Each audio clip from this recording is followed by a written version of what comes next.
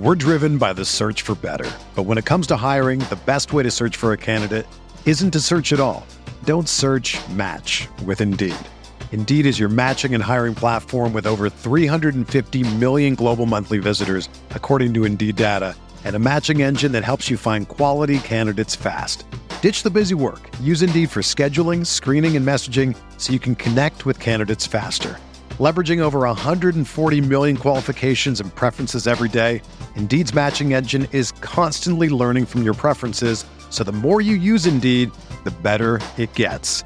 Join more than 3.5 million businesses worldwide that use Indeed to hire great talent fast. And listeners of this show will get a $75 sponsored job credit to get your jobs more visibility at Indeed.com/Blue Wire.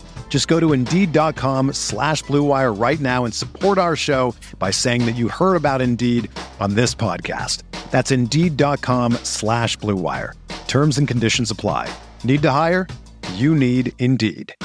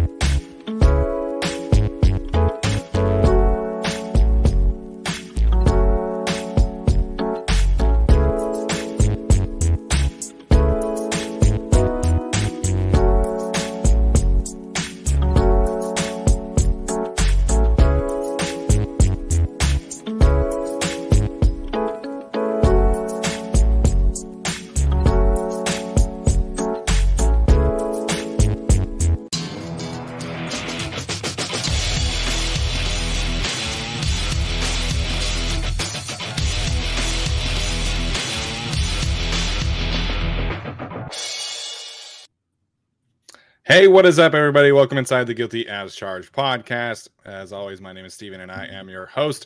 And joining me today are my guys, Tyler and Alex. Tyler, we'll start with you, man. How are you doing tonight? Doing well. Just realized I'm in the upper left box, whatever you want to call that, and I hate it. So, yeah, I'm going to leave. You hate it? We should have... Oh, my... Here we go. There we go. Oops, put the wrong banner up. That's my mistake. You know, I'm glad you got the bottom box. You're a big fan of the bottom box. I guess you're a big bottom box guy. Keenan Allen is a big nap guy. Man, how'd you not just walk right into that? You just full blinders on, walked right into that one. Alex? I want to, but I feel like we did this last episode, and like I would be repeating the same joke, but like, come on, Steven. Come on. Oh man, good laughs. So we have a fun show planned for you guys today. We are going to talk and give some of our thoughts on the Roquan Smith situation, also discuss the Chargers' first unofficial depth chart release, emphasis on the unofficial, and then we're also going to do a new segment called concern meter, which we'll get to when we get to that point. So a couple of housekeeping items. First and foremost, as Tyler posted in the chat, there is a preseason tickets giveaway, 2 tickets for the Chargers and Rams game on Saturday. That is exclusively for YouTube members. Are we opening that up to the Patreon supporters as well, or just YouTube? Just specifically YouTube. All right. So if you are here now in the chat, the link there is in up above here, and the link to that same area is going to be available on the audio description of the episode as well as the video description. So check that out. In terms of our upcoming schedule, we are going to be doing essentially Wednesday, Saturday, and Sunday episodes from here until the next few weeks as we preview preseason games, talk about our Saturday stocks, and then on Sundays we'll be doing game recaps and reacting to or predicting some potential roster cuts as they come. So good couple weeks coming up. Hopefully we get some clarity on a lot of positions, and hopefully everyone is performing well at the preseason, stuff like that. All right. First and foremost, we are going to talk about the situation in Chicago with Roquan Smith, the linebacker, of course, requesting a trade from the Bears officially. Not really appreciating how that contract negotiation process has gone up there in Chicago. For what it's worth, he does represent himself. He does not have an agent. So I think that absolutely plays a part there. So Arjun did do a full breakdown of why the Chargers shouldn't trade for Roquan Smith. It was a great video, great breakdown. His first episode back for Chargers Analytics. So please go check that out when you get a chance. So I want to spin this on the positive side first, and then we'll talk about why this is ultimately not going to happen.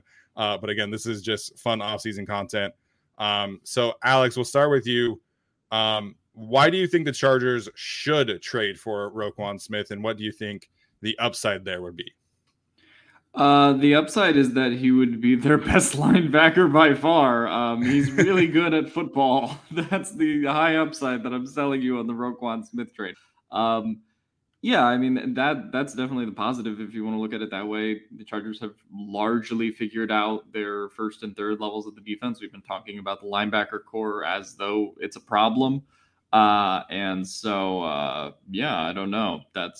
If you do add a Roquan Smith level player, I mean, it would boost the defense dramatically. Even if, linebacker is in a premium position in Staley's defense, we would be, talking about that addition like it is a premium addition, like a JC Jackson addition, even if it might not be to that extent based on positional value. As far as like why it wouldn't happen, there's probably 15 to 20 million reasons per year why it wouldn't happen. And, this is a Staley defense that doesn't ultimately value linebackers that much. I mean, we've been talking about that the whole offseason when they decided not to pay Kaiser White over $3 million. When they, kind of have made the decisions they've made there. And they ultimately view all the players in that linebacker room as relatively replaceable, aside from potentially Kyle Van Noy, who has that linebacker edge flexibility. But everyone else in that linebacker room is here on a year-to-year basis. So that's why the Roquan Smith trade wouldn't happen. Sure. In a sense, I would like to see it happen, right? If we want like one big Chargers all-in move. At the same time, given that the Chargers don't value the position that much itself, it's probably worth asking whether or not you want to add a ninth, $10+ million per year salary to the salary cap table for the foreseeable future, and constrain yourselves when, right now the Chargers, as of this moment, don't have the Derwin James stuff figured out.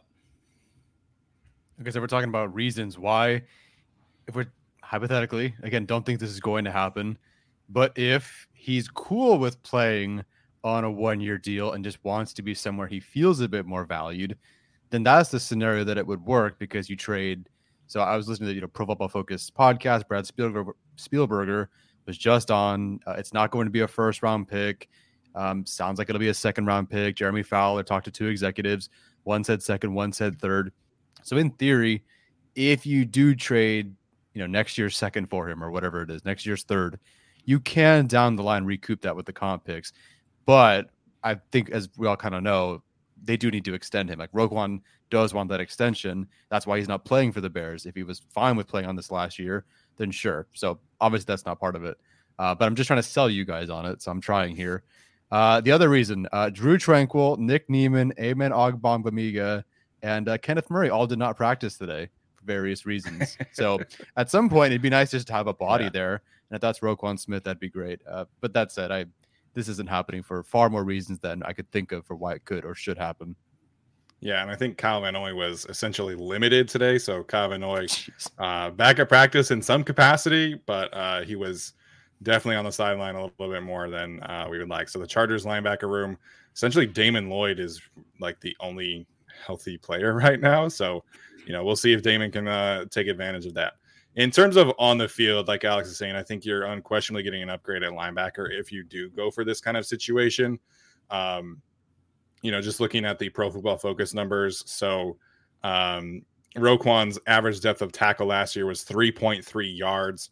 That's a full 0.6 yards better than Kaiser White was last year. And Kaiser was obviously the best linebacker on the team in that regard. Roquan Smith had 42 run stops last season, which was second most in the league, only behind CJ Mosley of the Jets.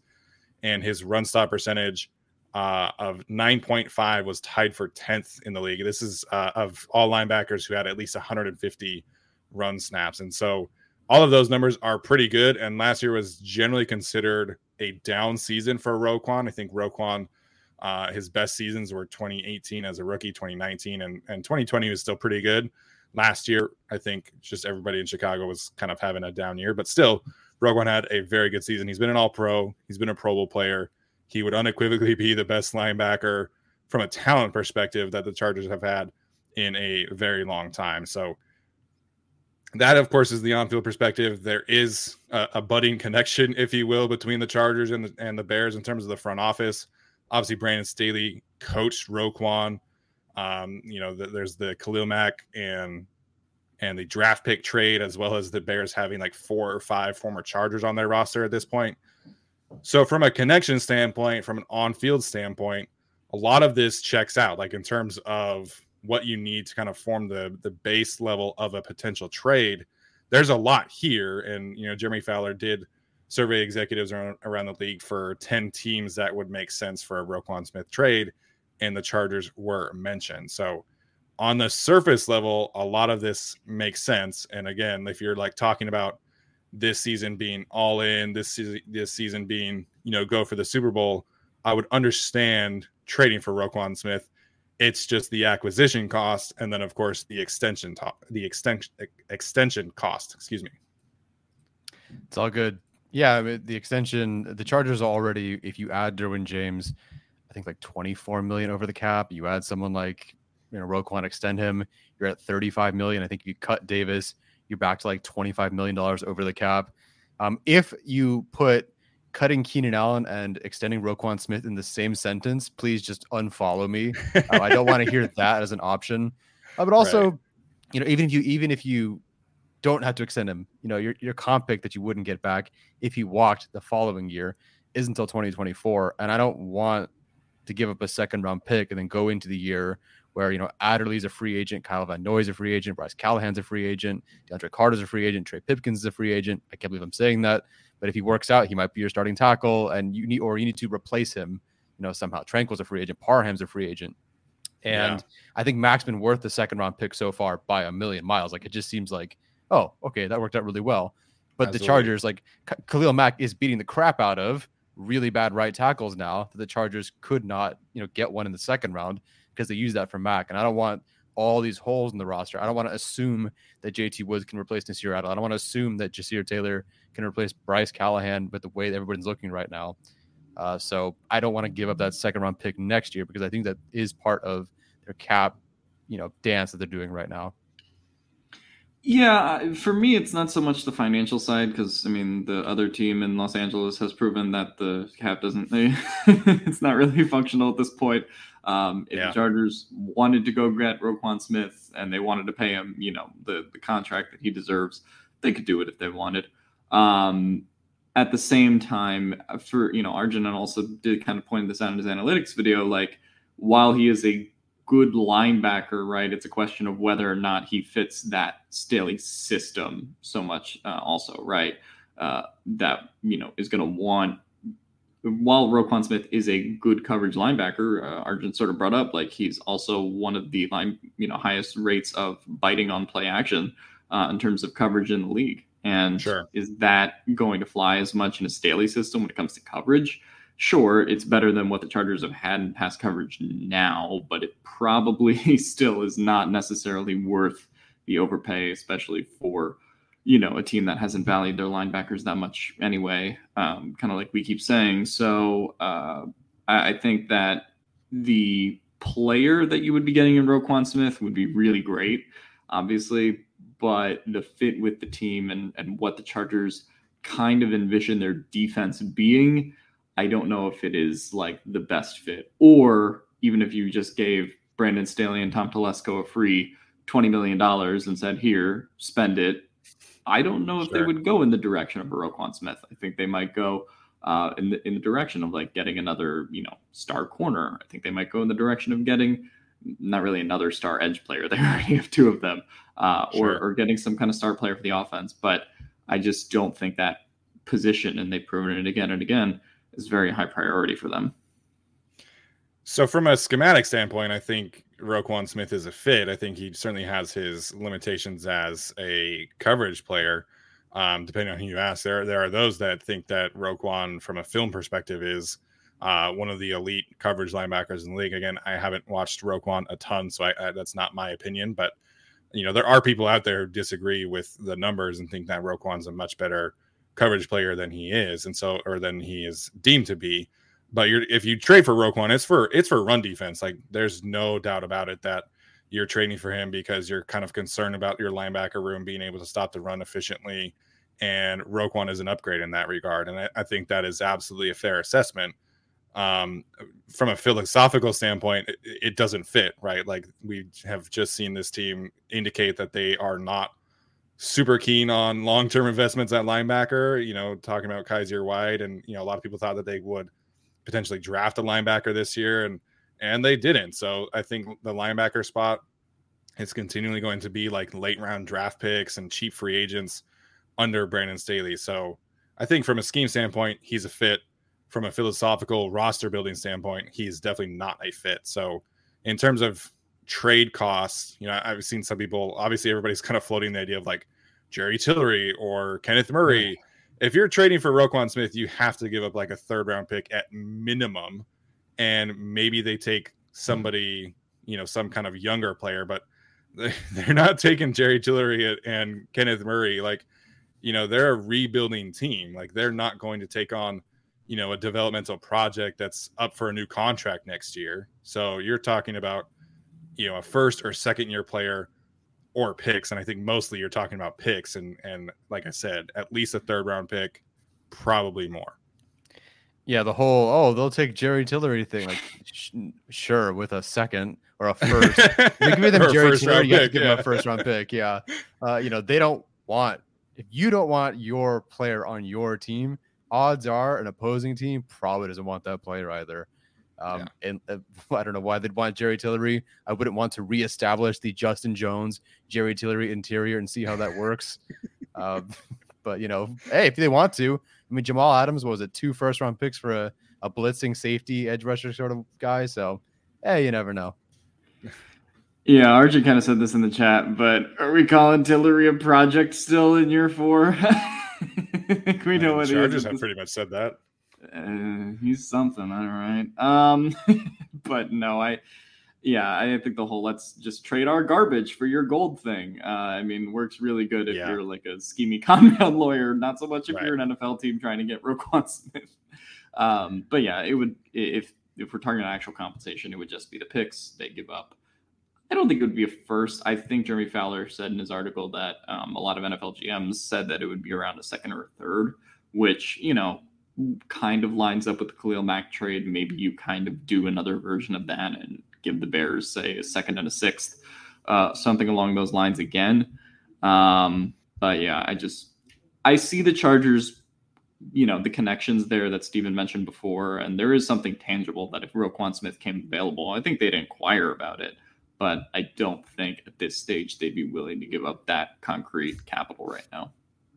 Yeah, as Teresa points out, Tillery and K9 for Roquan only works in Madden. And I don't even think in Madden it would work. Again, I don't play Madden. I haven't made a trade on Madden in years. But I feel like if you're the Bears and you're like, okay, we need a player, their whole receiving core is bad. Like, if I were the Bears, you're probably talking about Jalen Guyton and a 2nd round pick in terms of like a player-based package, or maybe you're talking about Donald Parham, something like that. So if you are, trading for Roquan, I think you're talking about like a 3rd round and a 5th round pick, or like Alex said, a 2nd and a 6th round, something like that. Very similar compensation as to what the Chargers sent out for Khalil Mack. Obviously different players, different aspects of their position, but I feel like that's the thing. So, yeah, I saw Holden Sanchez points out that there was a Browns beat writer mentioned Tillery as a trade acquisition. I think that was a Bleacher Report article, if I'm not mistaken. And again, I don't think people really understand what Jerry Tillery is like, who are just kind of casual observers writing about a potential trade article. So Good God. That just sounds like, oh, well, we see this former first round pick from another team. We haven't watched him play at all, but we can fix him. Yeah, absolutely. So yeah, I don't think that this trade is going to happen. We'll see. Like, it would certainly be like the ultimate Tom Telesco is, no longer coupon Tom kind of move. But again, just don't really see it happening. So we'll move on. Now we're going to talk about the Chargers' first unofficial depth chart. I think Tyler has it on the screen, or potentially has it on the screen. There we go. So I'm going to delete that banner then. Okay, so there were a lot of takes last night about the Chargers' first unofficial depth chart. As it points out on the screen, this was compiled by the Chargers Communications. This was not the Chargers coaching staff sitting down and doing it themselves. So I was surprised at how many negative takes there were, but we'll start first and foremost with the offense. Then we'll move to the defense. Tyler, what stands out to you about the potential depth chart here of the offense? Xander Horvath being listed as it's an or, but it's interesting that he's on there first.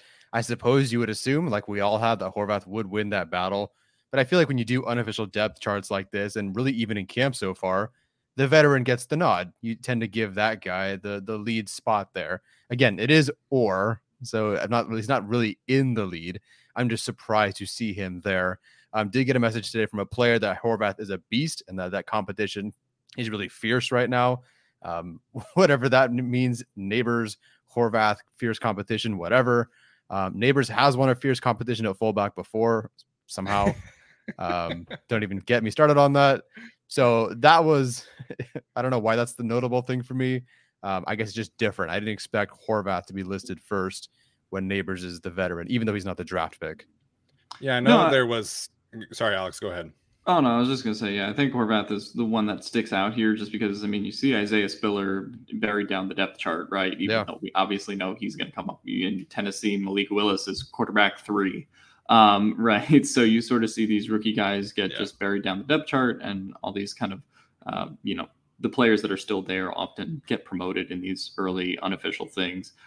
So I do think the fact that Horvath, even by Chargers communications department standards, is the first fullback, it's pretty notable to point out. Yeah, it absolutely is notable to point out. And I know there were some people in our chat on Saturday when we were doing our show that day. People were like, what about Horvath? We haven't really heard much from him. Is he doing well? And it's so hard to tell with fullbacks because, again, it's such like a full contact position. But then he comes out in the scrimmage and he has that fantastic run and catch and collision with, I think it was Alohi Gilman, if I remember correctly. Then today he had another catch. So he's really starting to kind of flex his versatility, if you will. I know that this was kind of the debate between like Bobby Hall and Gabe Neighbors, right? But Xander Horvath to me is just potentially, sorry, Tyler. He's potentially a much more versatile fullback because he can legitimately run the ball. He can legitimately catch the ball. He can play special teams. Daniel Popper asked Ryan Ficken today about his linebacker background helping out on special teams.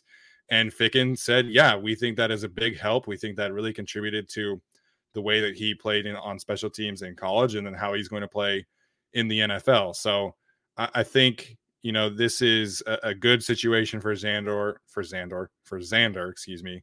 And I think ultimately we all knew that he was going to win the position battle, but like Tyler said, you kind of expect the older veteran guy to be the first player here, even if it's still an or situation.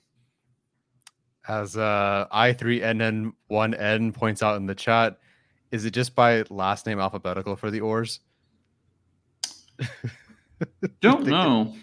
It is for offense. I'll check defense. Well, let's check the defense line real quick, or we could check it when we get there. There's no ors. There's no ors on defense. I was gonna say, yeah. Shame. No, I mean, I feel like that's just kind of a coincidence because like Storm is the incumbent starter, right? And Chase Daniel is the incumbent backup quarterback. So I think that is coincidental, but it is a very astute observation as Wyatt points out. All right, Alex, let's hear it about the quarterbacks. The Orr thing freaks me out by Daniel or Stick. Okay, so I was a crazy person and I went, am I having like a Mandela effect moment remembering the 2021 Chargers unofficial depth chart, trying to figure out if there was an Orr next to Daniel or Stick? And there was not. So the Chargers did not view this as, competition last year. Daniel was given the QB2 job. They kept Stick on as the QB3. I think it's interesting to point out, maybe it ends up being nothing because this is the Chargers' unofficial depth chart, but they're going to play 3 preseason games. Obviously, Justin Herbert's not playing in any of them. And if they really think Stick has improved, I don't personally believe that's the case. I guess we'll find out in these preseason games. I guess Stick could beat out Daniel for the backup quarterback job is kind of what this unofficial depth chart is telling me. Again, I don't know how much I buy that. Maybe we're all overreacting to that, but I did think it was notable that this was not on the depth chart last year. Well, I feel like last year there was never a chance that Easton Stick was beating out Chase Daniel, in my opinion, not last year. This year, maybe that sounds like it's a bigger possibility. I mean, Brandon Staley spoke very highly of Easton Stick and the development he has had as a passer. I strongly disagree with his assessment and evaluation process of Easton Stick as the passer because he's still struggling with the same exact things that he has always struggled with. But listen, man, like they clearly like him as a backup quarterback option. It really sounds like they expect him to be the long-term backup quarterback. They're best friends, apparently, the 3 of them, which, like, who fucking cares? Like, you're on a football team. You're not here to be friends. Like, that comment kind of irritated me from Coach Staley just because we all have eyes. We all can read reports. We all can watch the preseason games. And, you're picking these players based off who's friends with Justin Herbert. Like, I don't know, man. I didn't like that process from Brandon Staley on Sunday. For the most part, through Stick's career in training camp and the preseason, he's been fine. I've never really thought he, quote unquote, deserved QB2 based on his play. Not that he was awful, but just like, if I'm keeping 2 quarterbacks, I wouldn't keep him. They have kept 3, but this particular year, he's just been bad. Like, I haven't heard anything really glowing about him. Every day it's a pass by at the line of scrimmage. He still can't look off whatever, use his eyes correctly or whatever's going on. It just hasn't been good. And looking at the scrimmage, just going through, what I charted at the scrimmage, didn't get past, got to the 36, got to the 49, got to the 32. Like, the offense did not move with Easton Stick. And sure, like, he's not playing with maybe the best guys at that point, but he's also not facing the best guys either. I don't understand why they kind of feel like he's developing because he's not. I don't know. I understand to some awful sense why Jerry Tiller would still be on the team or, Christian Covington or something, whatever. Like Easton Stick, I don't get this whole thing. I don't think there's any shot he wins QB2. Yes, things are different. I'm just going to blame an intern for this one, for putting the order this time. I hope that is the mistake. I guess that's the thing. Like, people talk, Staley mentioning relationships and the fact that the 3 of them are friends. The 3 of them could be the best friends and they can all be on the Chargers and Easton Stick can be on the practice squad. You can do that. Right. You can keep 2 and you can have that guy over there. I don't understand why this is so hard. And people are going to talk about how Easton Stick is going to get claimed on waivers by somebody. No, he's not. He hasn't developed in 3 years. Like, no one's going to, put a roster spot or on their final 53 on Easton Stick. Except the Chargers. But sorry, Alex. I didn't know you were. But Chorizo Compapas pointed this out earlier. Why not just give Easton every snap in the preseason? It doesn't matter who's better. And that's absolutely true. Like, I think most people were really upset when the Chargers quote unquote picked Chase Daniel as the QB2 last year, because he wasn't necessarily like clearly better. But as he points out, the backup quarterback is largely an extension of the coaching staff, which is why Chase Daniel was brought in, because he has such an intimate knowledge of this kind of system. and his veteran presence, I think, is really important there. I don't know what goes on in that quarterback room. Like I'm sure Easton and Stick is a really smart quarterback, and it certainly seems like he has a great relationship with everybody. To me, the issue has always just been wasting a roster spot on 2 backup quarterbacks. You're talking about keeping 2 players on your roster who are never going to see the field, or ideally never going to see the field. So last year, I totally understand why they did keep 3, because last year was the COVID year. You never knew. You wanted people to have an insurance policy if someone does test positive. That's not an issue this year. There are no COVID protocols as we know, or that we know of, I should say. So free up a roster spot. It just makes too much sense at this point. Easton Stick can be on the practice squad. So the next thing, of course, we want to talk about the right tackle position. Again, this is another or. Storm Norton was the incumbent starter. Trey Pipkins is, of course, was the backup last year, backup this year. And I have not been in practice, so I haven't been able to watch 100% of the thing, but I will say from the footage that I have seen, Tyler shared some scrimmage film with me. I feel like I have seen better communication with Zion from Trey Pipkins than I have with Storm Norton. And that's a very minute aspect of the position and winning that battle. But from what I've seen, again, in limited footage, I feel like Trey and Zion have a better relationship, better communication, and I think that could help him. Daniel Popper pointing this out, he did interview Brendan Nugent, the offensive line coach. They have not had a quote-unquote separation day just yet. They're still kind of waiting for that to happen. But right now, it feels like these 2 are kind of locked into a stalemate. Yep, they didn't separate at the scrimmage either. I have Trey Pipkins with 3 pressures allowed and Storm Norton with 2 and 1 sack allowed, which is maybe a bit wishy-washy considering Ty Shelby technically didn't sack Chase Daniel, but he also wasn't allowed to do a strip sack or anything either. So they didn't really separate themselves there. If Pickens looks better on film and there's better communication, oh my gosh, today is just that kind of day. If there's better communication with Trey Pipkins and Zion Johnson, great. I believe you. I do think this is still Pipkins to lose. Well, I guess it is Norton's to lose. Pipkins to win. But yeah, they're at an or right now, and no one separated themselves so far.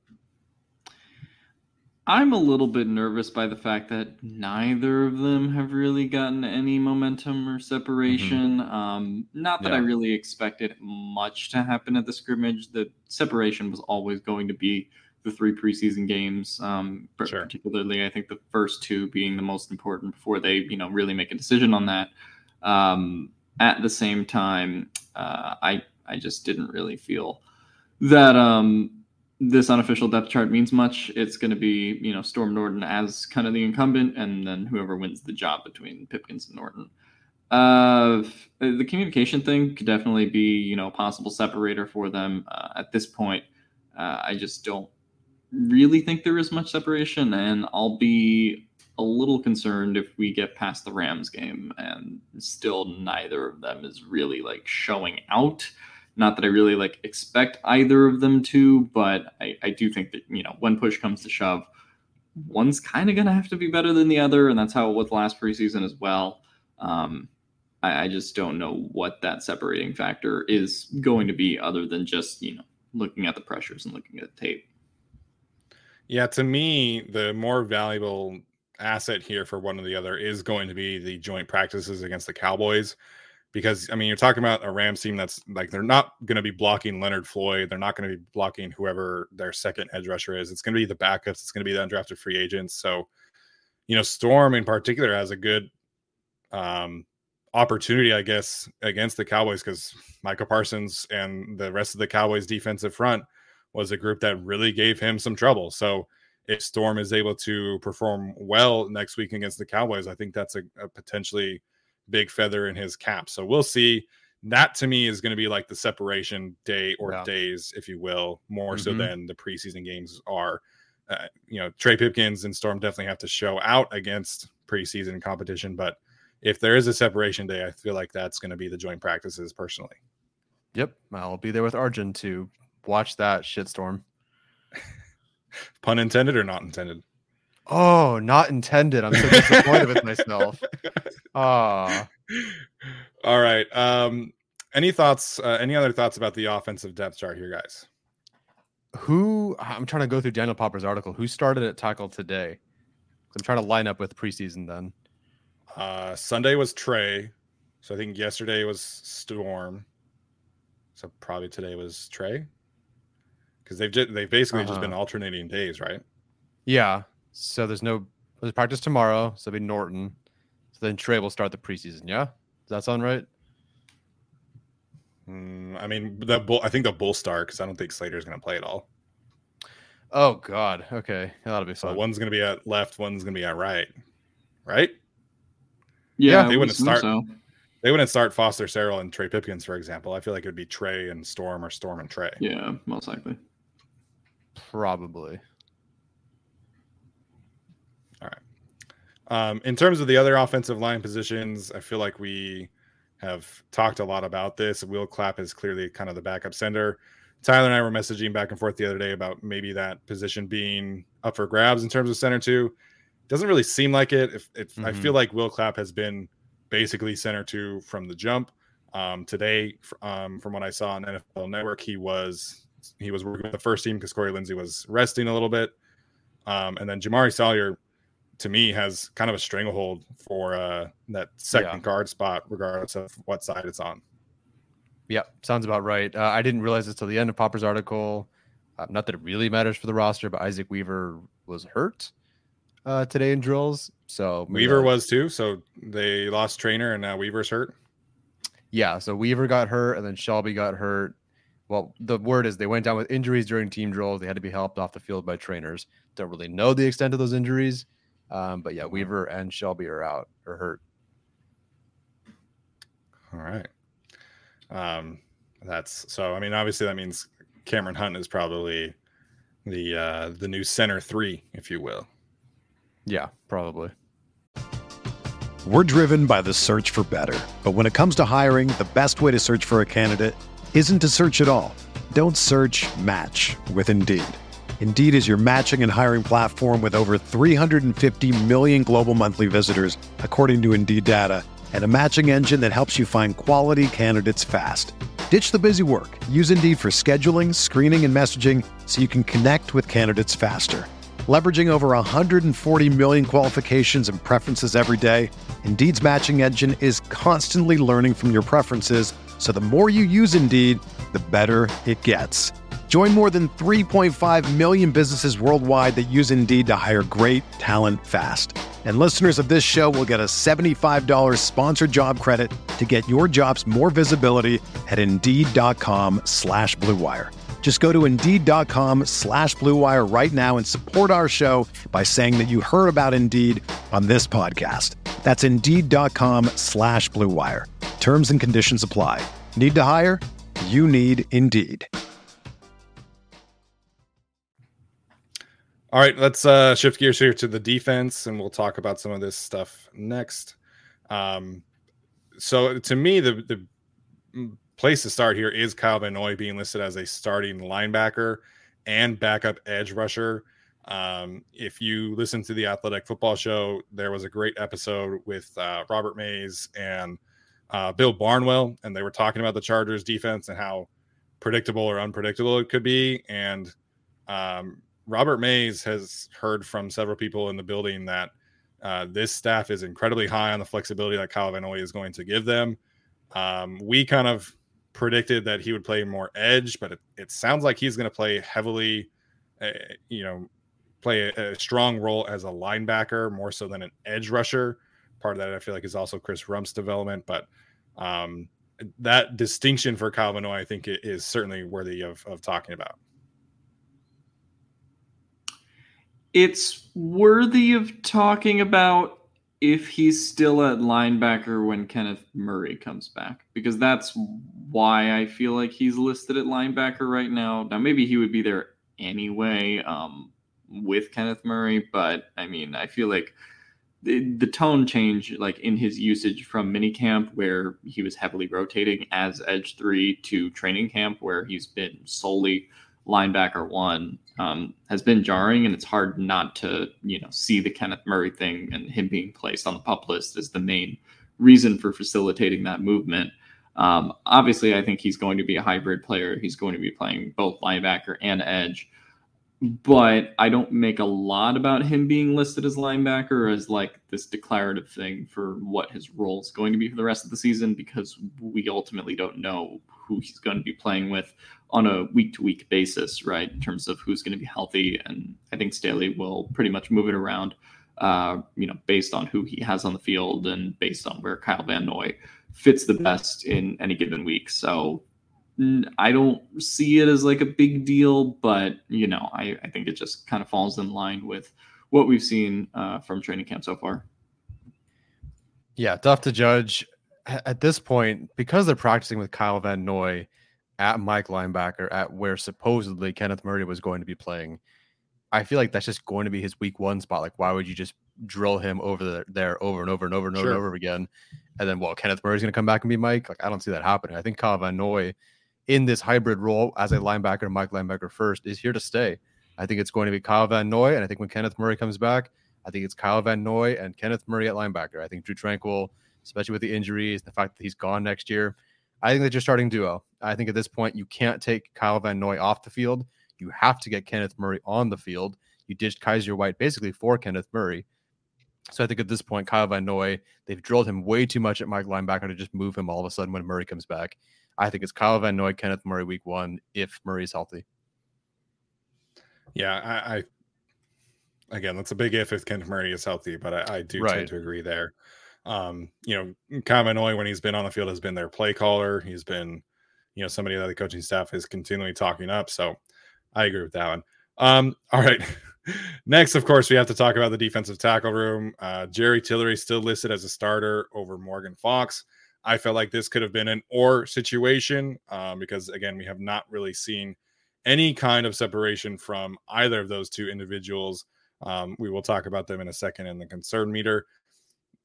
Christian Covington over Braden Foco, man. Like, let's hash this out, please. Like, if this coaching staff keeps Christian Covington over Braden Foco again, I am going to be so upset because Braden Foco is such a better player than Christian Covington. This to me does not make any sense. It's so clear to everybody watching that Braden Foco deserves to be on this roster, and Christian Covington does not. We have heard basically nothing about him in training camp, and he was lousy last year for this team. So that to me was an absolute travesty for Braden Foco. Yeah, I wanted to go through it and just try to make it as fair as possible. I went through all Daniel Popper's articles except for today's. So 11 practices, including the scrimmage. Yes, some are without pads, but whatever. Just to tally up, okay, who's standing out, who's doing what. As far as Tillery and Morgan Fox go, I know some people aren't happy that Tillery is ahead of Fox in the depth chart, but what has Morgan Fox done in camp so far? Again, it's just camp. But if you're battling for a spot for week 1, Tillery, I think he had another like split sack today. If you include that today in his stats, does have 2 half sacks and 3 pressures.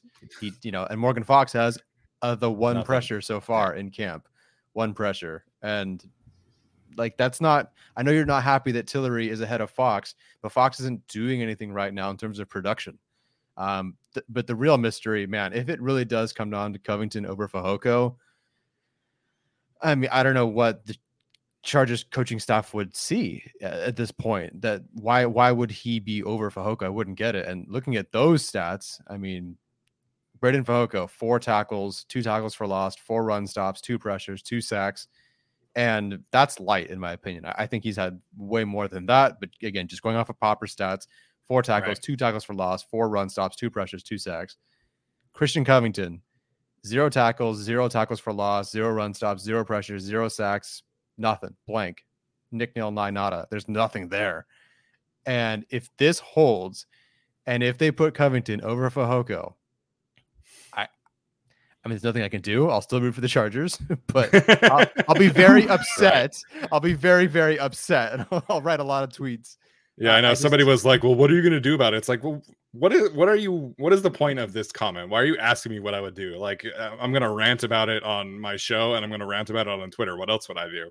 Yeah, I will. I don't know. I'll protest In-N-Out or something.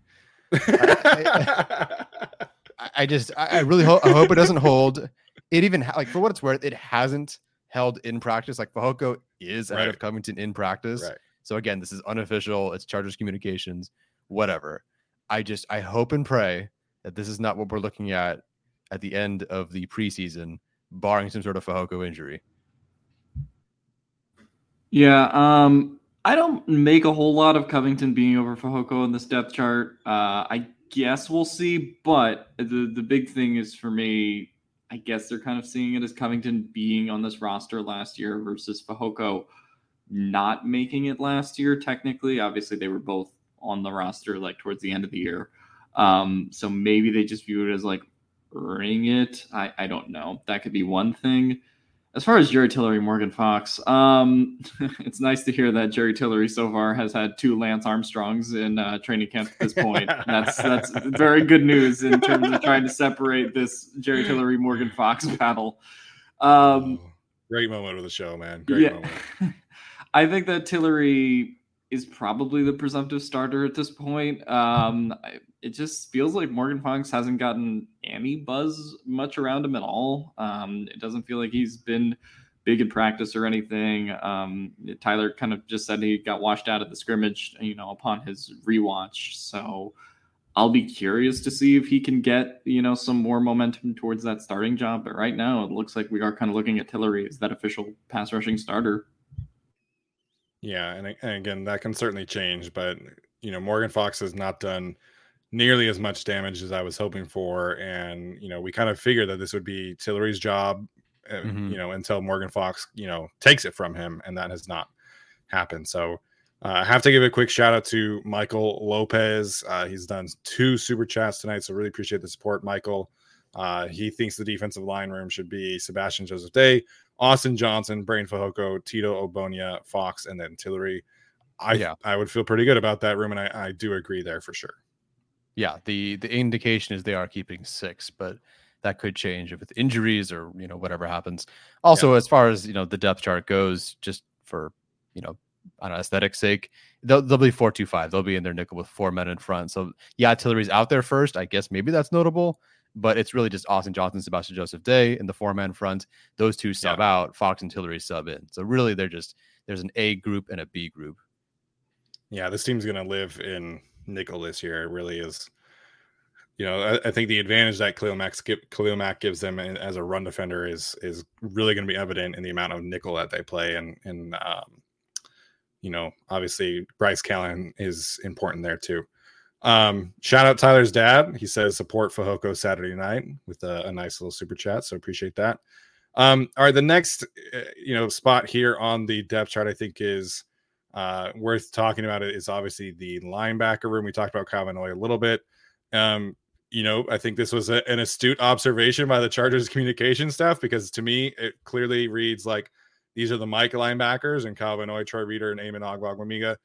I don't really understand why or how Tyreek Maddox-Williams would be ahead of Damon Lloyd, but that's kind of a down the road conversation. And then the will linebacker is Tranquil, Nick Neiman, Cole Christiansen, and Kenneth Murray listed behind them in terms of his injury. So like Tyler mentioned, like 80% of this group is currently injured. I guess my question here, if Damon Lloyd is like the healthiest player and the one who stands out in the preseason, what do you do with him? Practice squad, probably.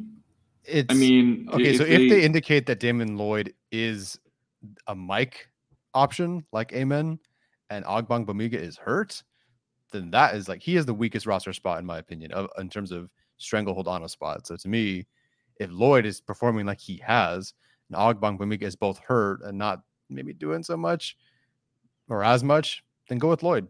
But I agree with Alex. I do think Lloyd ends up on the practice squad. Yeah, I think Lloyd ends up in the practice squad. But obviously health can change these things too. If Ogbongbemiga's hurt and he's probably not going to be able to go by week 1, at some point, figure that out in the preseason, or, it's just like a kind of lingering injury, then they could just lean towards the healthier player as a tiebreaker between him and Damon Lloyd. I wouldn't doubt that.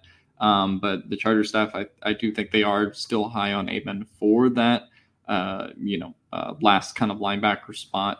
And he did make some plays, in camp, even though he kind of started out a little bit quiet. So, had that interception. He had the interception on Justin Herbert, right? Sorry, who were you talking Amen about? did, yeah. Amen. Yeah, Amen Amen. did, yeah. So, he has kind of gotten going in training camp. I think it'll largely be determined by the preseason. If one of them looks largely better than the other, a la the right tackle battle, then, that'll kind of settle itself out. But I am a little bit surprised to see Tyreek Maddox-Williams over Damon Lloyd, but I don't know if that matters because I don't even know if Chargers Communications knows who Tyreek Maddox-Williams is. I probably have a better idea who he is because he went to Rutgers. But yeah, other than that, not a ton to draw for the linebacker core other than, like Steven said, the Mike distinction. Yeah. So Tyler, you want to clear up here what you just typed in the chat? Oh yeah, for the audio audience. I asked, Ty Shelby's out for 1 to 2 weeks per source. I don't know the nature of the injury yet. It wasn't listed in Popper's article either. But yeah, he's out 1 to 2 weeks. And we'll try to figure out more as we go. Yeah. That's really unfortunate. I feel like that basically guarantees that he's out of the running. Because this was 2 preseason games. Mm-hmm.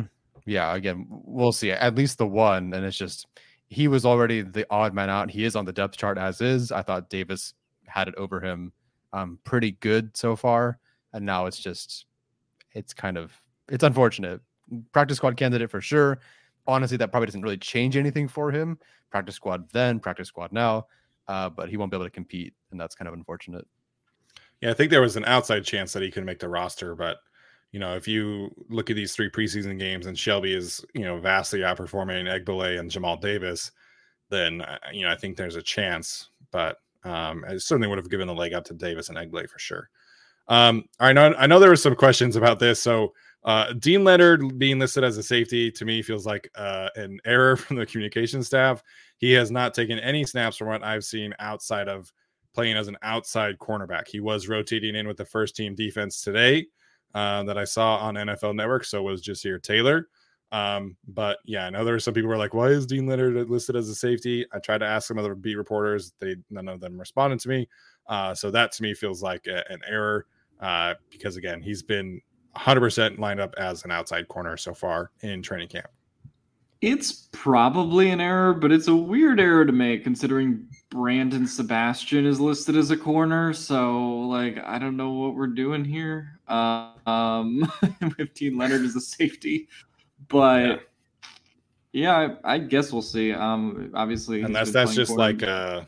like straight down, like who the corners are. I don't know. Oh, that could be it. But then, but in linebacker, they created another row for Damon Lloyd. So I don't know if that's the case. That's true. So I feel like they would have just created another line. And they did for Skylar Thomas at safety too. That's true. Under Raheem Lane. So really confusing how they did this unofficial depth chart in general. But yeah, I don't think it's something to really note unless they start floating around the idea of Dean Leonard playing some safety snaps at some point later on in camp. Don't think it'll happen, but interesting nonetheless. I think we'd be pretty good at it. If we want to just drive this really dumb conspiracy further, at the draft, like when he was selected, he was listed as a corner. Technically, when the Chargers announced it with their social media, he was listed at DB. So there's something that said this is nothing. Yeah, I mean, I guess if they just put him at safety or corner, or if they just create a separate DB slot on the depth chart, maybe it doesn't matter. And Brandon Staley's already talked about how some of these guys are flexible and can play both. So I actually wouldn't be opposed to seeing Dean Leonard at safety if you want to kind of get him in that rotation. But I think he's a corner. Yeah, for what it's worth, Ronaldo Hill, I think it was on Saturday, maybe. Yeah, I think it was Saturday. Talked about Michael Davis getting some reps inside the box in kind of their star money role. and because they think that he has a lot of star money traits. And Dean Leonard and Michael Davis are very similar in terms of athletic profile and just physical build. So maybe down the line, there's something there for Dean Leonard. But again, I feel like they've been so intent on he's an outside corner, Jasir Taylor is a slot corner, that this just feels like a typo. So we'll get to the safeties here today. Just a little update because JT Woods has gotten a lot more reps with the first team defense over the last couple of practices. Sounds like he's made some strides mentally. Although that one touchdown from Keenan Allen today was a not so great rep by JT Woods. Definitely hesitated and took a bad angle, but I know a lot of people were worried about him. Sounds like he's kind of made some strides over the last couple of practices. Sounds like he had a good scrimmage performance. So I think he's on track, even if he kind of got a slow start out of training camp. I'm a little surprised that they do have Mark Webb over JT Woods, even as a communications person at this point. Yes, there's seniority, but like one dude's not even practicing right now. In terms of camp performance, actually, this if it were like this, those four would not surprise me as like a starting four, if you will, just in terms of performance. But no, JT Woods, it's fine. I'm glad to hear he's doing well or better. Yeah, I'm glad to hear he's doing well too. Never really doubted that he would be good. And I think there's just going to be some rookie growing pains kind of moments, right? There were some, even in the regular season last year where Asante Samuel Jr. took really, aggressive angles and made some great plays and also made some mistakes. And I think JT Woods is just kind of going to be the same thing, especially with how he uses his speed around the field. So I think there's just kind of going to be those moments. And if you get burnt by Keenan Allen, it happens to a lot of people. So don't take it to heart.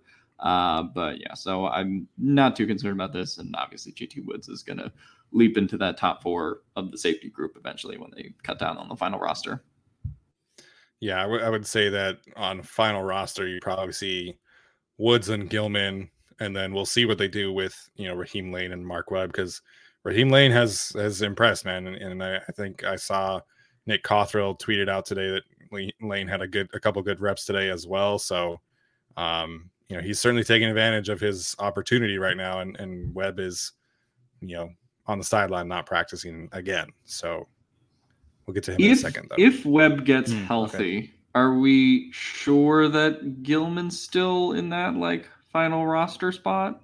I don't know. If Webb is healthy, then and they keep four, then no. Yeah, that's what I would think. Yeah, because right now, with Webb's health, we're just saying it's like Webb versus Lane, I guess. Sort of like for the last spot if they wanted to do it that way. But I think that if they're both healthy, then Staley would go with Webb over Gilman. Correct me if I'm wrong, Tyler, but even when training camp opened, it sounded like Gilman kind of had, a stranglehold on that safety 3 spot. Yeah, and he really, I guess until maybe today or the last couple of days, really did have a stranglehold on safety 3. It was Nasir, Derwin James for some walkthroughs, then Adderley and Gilman. And Gilman's looked good. I'm not saying he's been amazing, but he's done pretty well. He's taken some steps for sure. Yeah, he has, absolutely, which is wonderful to see. So it's going to be tough to, I think he will be displaced, but he's earned the right to have some spot or at least have a fighting chance. Yeah, we're going to do our 53-man roster prediction at some point. I feel like you have to keep 5 defensive backs or safeties, I should say, just based off of how they've played. Obviously, you're keeping JT Woods, you're keeping Nas, and you're keeping Derwin. But I feel like there's enough distinction between Gilman and then Webb or Lane where you can have good value from, each of those 2 players, whichever combination of 2 that you pick. But I think it just gives them more depth. It gives them more versatility. It gives them more options. And listen, man, I think everybody was pretty excited about Mark Webb. Brandon Staley has talked about, they expected him to take on a large role last year before he got injured eventually. So whether it's Webb or Lane remains to be seen. But I think one of those players to me has to be on this roster. Steven, that's a really great point. And it's also not going to matter when they keep 3 quarterbacks and 4 running backs. If they do both, man. And apparently 4 tight ends and a fullback. At least you use tight ends in your offense. Like, geez. Ugh. That's very true. That is very true. All right, guys. Any other thoughts here about the depth chart and how it's kind of shaking out? Nope. I saw some questions about Forrest Merrill. Again, he had a sack last week, but we haven't heard a ton about him. Braden Fehoko has consistently been the better player, rotating with the ones. Not much from Forrest Merrill this year. So that's kind of where he's at. Maybe he's a practice squad stash again. Yeah. But we'll see, I guess. Yeah, no, I completely agree. They would keep Covington over Merrill, even if Merrill was 100%. slightly outperforming. I think Fehoko has a bit more over Merrill right now. 100%. All right. We're going to wrap up tonight's show. We're going to do something that I talked to the guys about, and we're going to do a concern meter. So this is a 1 to 5 scale. 5 meaning you are super concerned, you're super stressed out. McCree fumble kind of levels. Thank you for making this. I didn't know that you were going to make this, so I appreciate the effort here, Tyler. 1 is Justin Herbert, 2 disturbance in the force, 3 is worried, 4 is Jerry Tillery. I think the way that I'm kind of interpreting this is specifically to how these players would play in their role. Like, obviously, we're going to talk about Mark Webb. He's somebody that I specifically wanted to mention. You're not talking about him as like a starter. You're talking about him like making the roster and excelling in his role, if that makes sense. So let's start there. Alex and Holden both asked about him. Where are you at with Mark Webb and your concern level with his injury status? Back-to-back years, proving that he cannot really stay healthy. Raheem Lane has kind of supplanted him a little bit, at least on the field. So, Alex, we'll start with you. Your concern level on Mark Webb making the roster at this point. I think 4 is a little harsh for Jerry Tillery. Can we change it to something like Nate Kading versus the Jets, or like for level of concern? It didn't fit nicely in my thing. Okay, it didn't fit. I guess like a 3 or 4, probably around a 4, just in terms of the margin for error, I guess, that Mark Webb has in terms of like being able to stay injured and not being out there while Alohi Gilman or Raheem Lane are making plays. I guess it really depends on how long his injury is, and they've been kind of like vague on that. If he can come back tomorrow, if he can come back next week, right, like before the second preseason game or before the first preseason game, then there's not a lot to worry about. If he misses the first preseason game and misses, significant time next week too, then I think this, quickly ratchets up from a 3 to a 4 to, potentially a 5 and not making the roster. Hard to tell right now because they've been vague about his injury. Right. I'll say 3 for the moment. Yeah, I'd have to agree with 3. If we knew more and they said he's out, 3 weeks, 4 weeks, a month, he's week to week, then yeah, I'd be a little bit more concerned. At the same time, they love him. They want to use him. I think it might be safety 3 over JT Woods if he were healthy at this point. They love Mark Webb. He's looked fantastic. Yeah, he just can't stay healthy.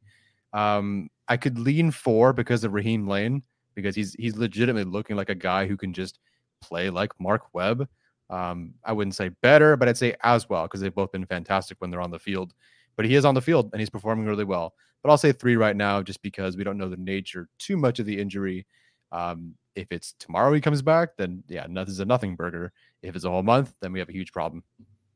Yeah, I absolutely agree there with the 3 aspect of things. And again, he was somebody that we were all really high about, or high on, I should say. High about, not high about. We're high on. But we'll see. I wasn't really planning to talk about the Derwin contract, but everybody keeps asking us if we're concerned about this. So I guess this is a certain point. To me, this is a 1. I have 0 concern about the Derwin contract. We've heard through the wins a little bit that it's really just contract structure. Like, it really is that simple that, they are hoping for a more equal footing contract throughout the contract, as opposed to it being very backloaded or front loaded. So there's been a lot of speculation about, Derwin, this turning sour, Derwin being similar to like an Eric Weddle situation or Melvin Gordon situation. To me, this is a non-starter. This is 0 concern for Derwin's contract negotiations. Yeah, once again, it's August 10th. I would love for this to get done. Frankly, I don't understand why it hasn't gotten done yet. I'm a little surprised there. But again, Keenan Allen, September 5th was his contract extension. It's August 10th. We have a little bit of time here.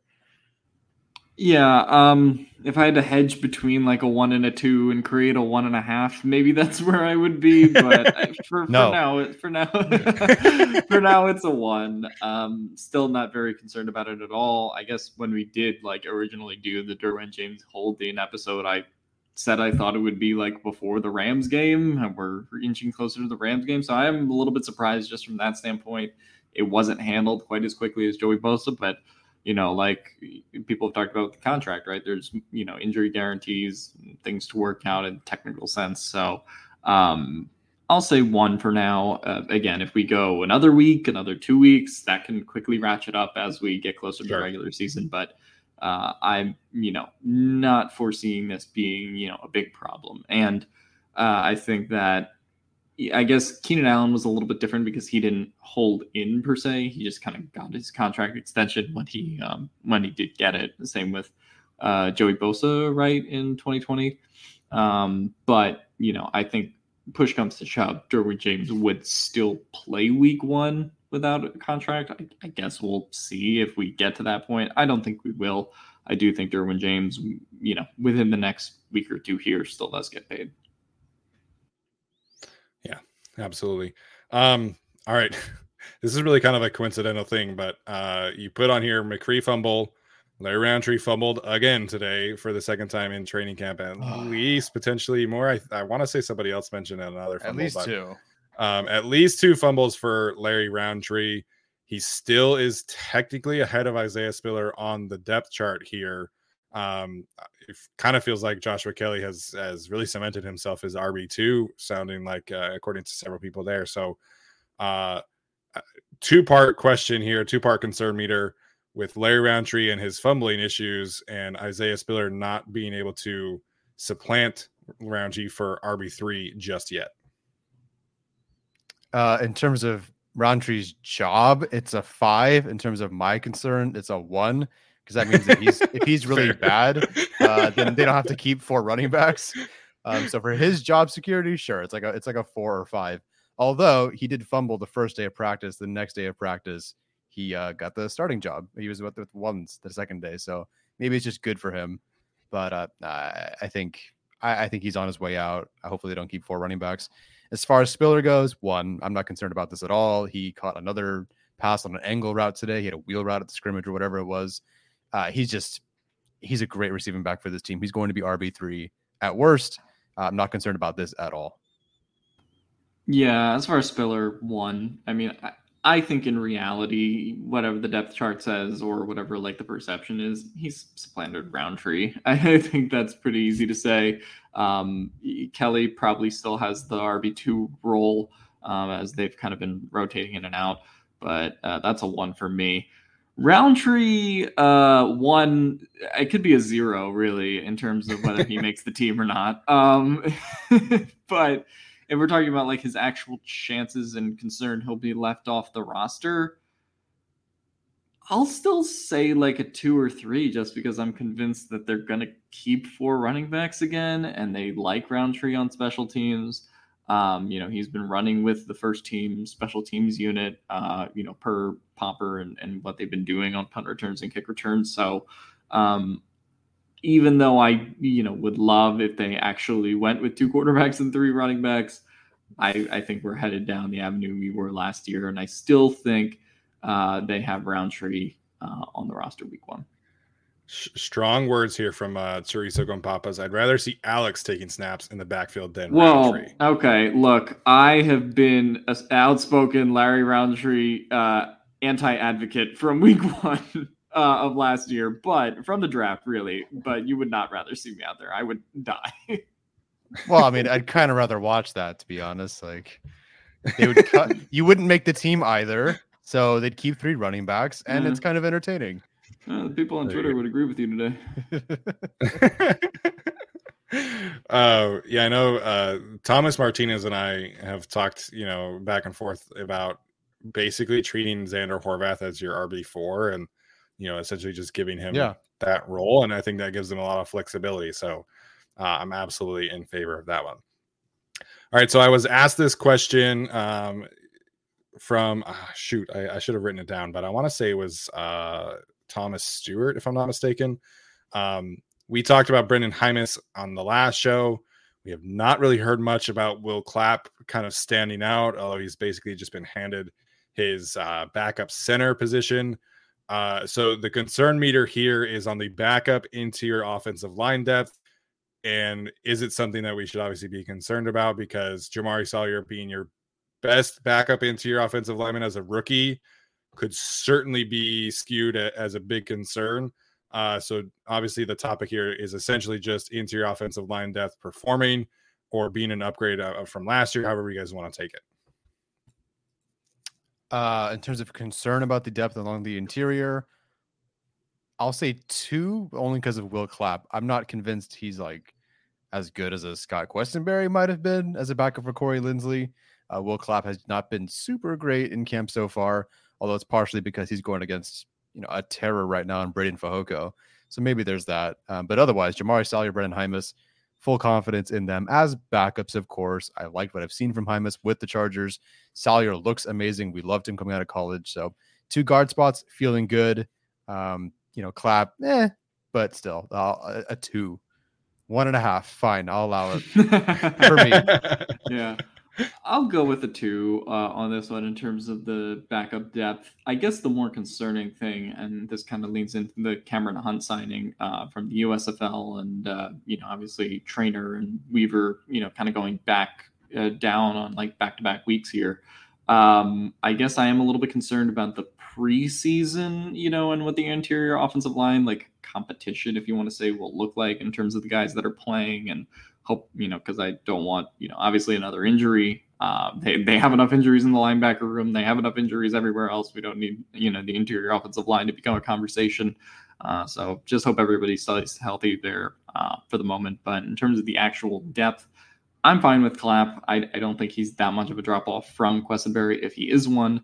And as far as like Salyer and Hymas, you kind of knew for a couple months that was already your backup depth. And let's face it, if you lose Matt Filer and you lose Zion Johnson for any extended period of time, you're probably just going to have to take it and be boned for a while anyway, and see what happens, especially because you're starting Storm Norton and Trey Pipkins at the right tackle spot.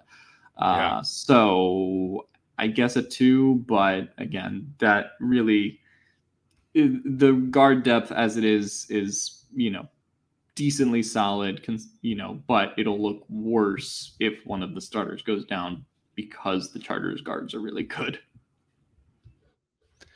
I was Todd Miller asked about the article by Nick Cothra about Salyer getting run at right tackle.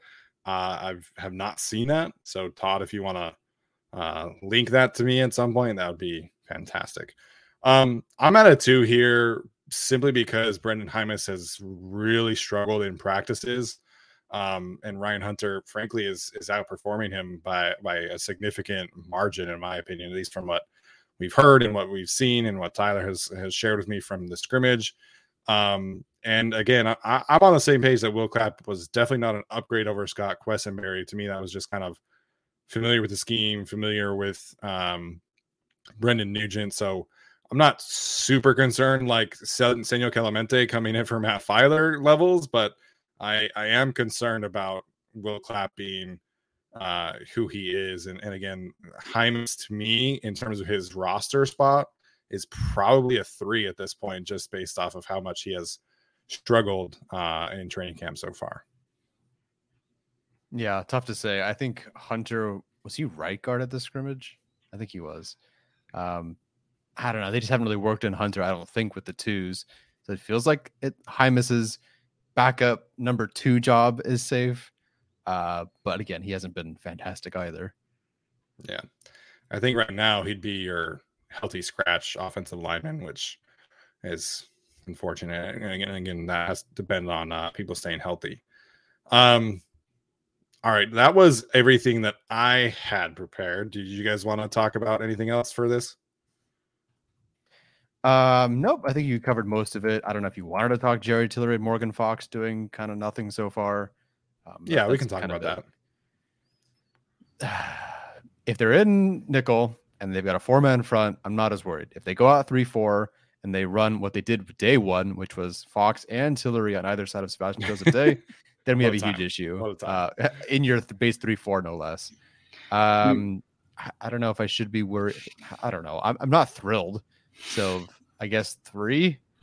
I mean, for the concern meter and the way it's titled, you have to go with 4, Jerry Tillery. Of course. How did I forget? In terms of the concern for Jerry Tillery and Morgan Fox.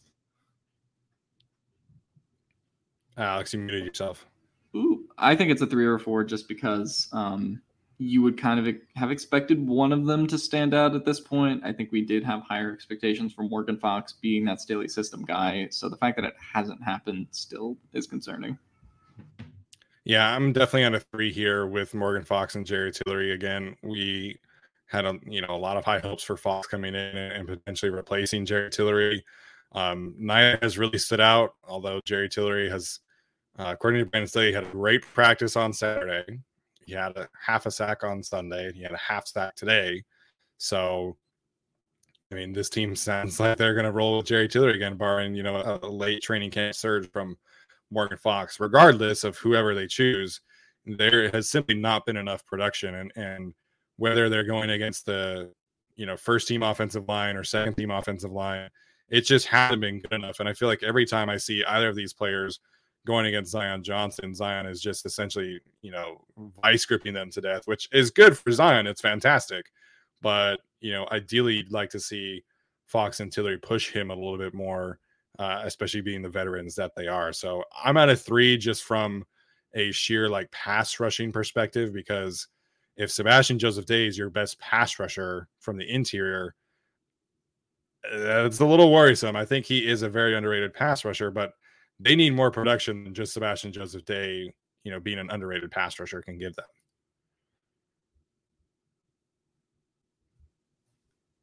I don't know why Sebastian Joseph Day is said, and Braden Fehoko of all people are the better pass rushers. I know, but do you think so? Someone's asking about this in the chat. Do you think Fox and Tillery both play the preseason? Yes, I think both of them have to, because Brandon Staley talked about this on Sunday, and he said that basically if they feel like they know who you are and they know what your role is, then they're probably not going to play you in the preseason. And I feel like if this is a legitimate, tried and true competition, no one has separated themselves from this group in terms of the pass rushers. So I feel like if Brandon Staley is, if we're taking him at his word, then you have to play these two in the preseason. You have to play them at a good amount. Yeah, and I think we've also just seen how the tone has changed from last year to this year in regards to Tillery, with Staley continuously saying that he has a lot to prove. Pretty much every time he talks about Tillery. So I think that both of them play significant snaps in the preseason. So I am curious to see, if they're doing primarily nickel looks, you're probably starting Fehoko and one of Tillery and Fox at the other spot. Ooh, because I don't think Fehoko. You can't have Fox and Tillery together like that. They did. That's what they've been doing in camp. Oh man. Well, sure, yeah, you shouldn't. But, we gotta make the rules. Fair. All right, so this was a fun exercise. I think we can continue to do this if people liked it or not, and you guys had a good time with it. So I think we do Saturday stocks, which is kind of a more positive light, and this one obviously a little bit more of a concern. So I wanted to focus more on people who we think are going to make the roster and have kind of a debate about really where they're at in their particular development and being able to execute their role. So hopefully everybody listening enjoyed this conversation. Tyler, any final thoughts before we head out for the night? Abductor strain for Mr. Ty Shelby. Okay. So, or excuse me. Nope. Yes, abductor. I didn't want to get it wrong. So yes, abductor strain. Is that quad? Alex? Is it your quad? Is it like your inner? What do you call that? Which one's abductor? Is that the one where is it in? No. Abductors are the outside. It's your butt. right? Let me consult Google Images on this one. I honestly. Oh my gosh, you're in medical school. Did you Honey. take anatomy? Hey. Yeah, this wasn't really an What's important the part of abductor? anatomy. Hey Siri. Are you asking Janae right now? Yes, but she's not in here, so Oh shoot, she would know. Alex Caston says groin-ish. So I thought it was. Isn't the abductor machine work like your outside butt cheek? Clearly, I work on this a lot. your outside butt cheek. Tyler's just that guy that's just sitting in the abductor machine all day long in the gym. Yeah. Look, this Google image looks like outside ass cheek. Hold on. Okay, I mean, it's time out, people. I don't know what Google image you're looking at, but I see it's kind of like back. It's kind of like back of the thigh. I don't know if we want to like quantify it that way. What the hell is this? People, let's see. Here we go. Okay, what are we looking at here? What are we looking at? How did we end the show on this? Whatever. We're always looking at body parts. We're just, okay. So that one that's like black and white, it looks like that's basically like your outside butt. Yeah. Look at that. I did it. Honey, I got it right. Ty Shelby, I hope your outside butt gets better. Oh my goodness. How are there still 162 people watching? What if I pick Oh man, that was too funny. Alex, any final thoughts, man? No. Getting ready to leave the country this Friday. So I'll be covering the preseason game out of the country. But yeah, excited to have actual football games back to talk about winners and losers in the preseason. So we'll be doing that in the stock Saturday and Sunday. So it'll be fun. I know, but I was talking with Brooke earlier today, and she was like, "Oh, what do you want to do on Saturday?" And I was like, "What do you mean what I want to do on Saturday? We got Chargers football, baby. Let's go." So I know it's preseason football. I'm still excited. Oh, it's so much fun. I'll be at the game too, just to get a vibe for what's going on. So it'll be fun. First real action. This is technically a Rams home game, right? Sure. I don't know. So did you get your usual because I got tickets? Yeah, I got usual season tickets for it. So I guess it would be a Chargers home game, right? Yeah. Because the regular season is also a home game. So I wasn't sure. I couldn't remember if it was like both or what. Per Google, it is Rams at Chargers. Look at that home team advantage. All right. So we get 2 home games versus the Rams. Suck it, Rams fans. Sounds good. All right. So circling back here, Tyler did post a ticket giveaway for this upcoming game.